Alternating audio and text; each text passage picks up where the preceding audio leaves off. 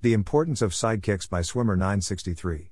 Welcome to the Nonlinear Library, where we use text-to-speech software to convert the best writing from the Rationalist and EA communities into audio. This is The Importance of Sidekicks, published by Swimmer963 on the LessWrong. Reposted from my personal blog. Mindspace is wide and deep. People are different is a truism, but even knowing this, it's still easy to underestimate. I spent much of my initial engagement with the rationality community feeling weird and different. I appreciated the principle and project of rationality as things that were deeply important to me. I was pretty pro self-improvement, and kept tsuyoku naritai as my motto for several years. But the rationality community, the people who shared this interest of mine, often seemed baffled by my values and desires. I wasn't ambitious, and had a hard time wanting to be. I had a hard time wanting to be anything other than a nurse. It wasn't until this August that I convinced myself that this wasn't a failure in my rationality, but rather a difference in my basic drives. It's around then, in the aftermath of the 2014 CFAR alumni reunion, that I wrote the following post. I don't believe in life-changing insights, that happened to me, but I think I've had one. It's been 2 weeks and I'm still thinking about it, thus it seems fairly safe to say I did. At a CFAR Monday test session, Anna was talking about the idea of having an aura of destiny. It's hard to fully convey what she meant, and I'm not sure I get it fully, but something like seeing yourself as you'll be in 25 years once you've saved the world and accomplished a ton of awesome things. She added that your aura of destiny had to be in line with your sense of personal aesthetic, to feel you. I mentioned to Kenzi that I felt stuck on this because I was pretty sure that the combination of ambition and being the locus of control that aura of destiny conveyed to me was against my sense of personal aesthetic. Kenzi said, approximately, I don't remember her exact words, what if your aura of destiny didn't have to be those things? What if you could be like.Samwise, from Lord of the Rings? You're competent, but most importantly, you're loyal to Frodo. You're the reason that the hero succeeds. I guess this isn't true for most people. Kenzi said she didn't want to keep thinking of other characters who were like this because she would get so insulted if someone kept comparing her to people's sidekicks, but it feels like now I know what I am. So, I'm Samwise. If you earn my loyalty, by convincing me that what you're working on is valuable and that you're the person who should be doing it, I'll stick by you whatever it takes, and I'll make sure you succeed. I don't have a Frodo right now. But I'm looking for one. It then turned out that quite a lot of other people recognized this, so I shifted from this is a weird thing about me to this is one basic personality type, out of many. Notably, Brienne wrote the following comment. Sidekick doesn't quite fit my aesthetic, but it's extremely close, and I feel it in certain moods. Most of the time, I think of myself more as what TV tropes would call a dragon. Like the Witch-king of Angmar, if we're sticking of LOTR. Or Bellatrix Black. Or Darth Vader. It's not my fault people aren't willing to give the good guys dragons in literature. For me, finding someone who shared my values, who was smart and rational enough for me to trust him, and who was in a much better position to actually accomplish what I most cared about than I imagined myself ever being, was the best thing that could have happened to me. She also gave me what's maybe one of the best and most moving compliments I've ever received. In Australia, something about the way you interacted with people suggested to me that you help people in a completely free way, joyfully, because it fulfills you to serve those you care about, and not because you want something from them.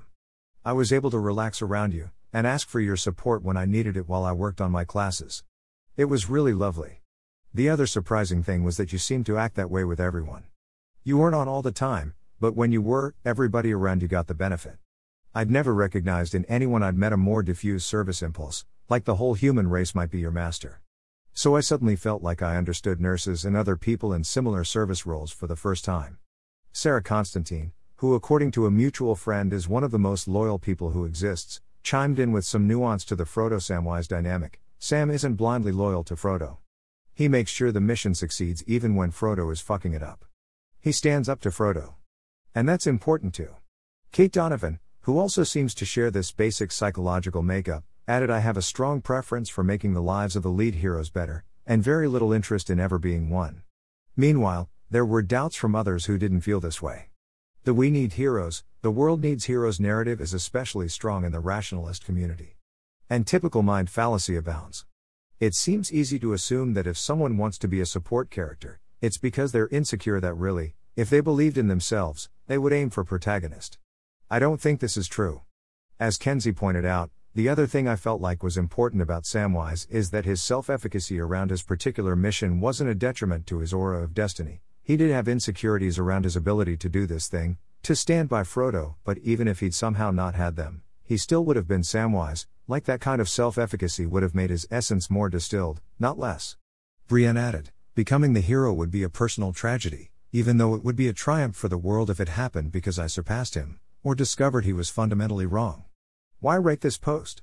Usually, this is a true and interesting thing about humans is enough of a reason for me to write something. But I've got a lot of other reasons, this time. I suspect that the rationality community, with its hero focus, drives away many people who are like me in this sense. I've thought about walking away from it, for basically that reason. I could stay in Ottawa and be a nurse for 40 years, it would fulfill all my most basic emotional needs, and no one would try to change me. Because oh boy, have people tried to do that. It's really hard to be someone who just wants to please others, and to be told, basically, that you're not good enough and that you owe it to the world to turn yourself ambitious, strategic, Slytherin.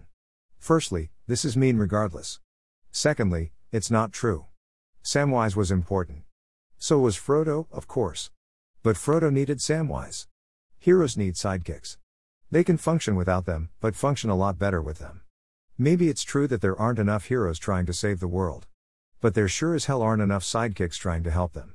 And there especially aren't enough talented, competent, awesome sidekicks. If you're reading this post, and it resonates with you, especially if you're someone who has felt unappreciated and alienated for being different, I have something to tell you. You count. You fucking count. You're needed, even if the heroes don't realize it yet. Seriously, heroes, you should be more strategic about looking for awesome sidekicks. As far as I know, only Nick Bostrom is doing it. This community could use more of you. Pretty much every community could use more of you. I'd like, someday, to live in a culture that doesn't shame this way of being.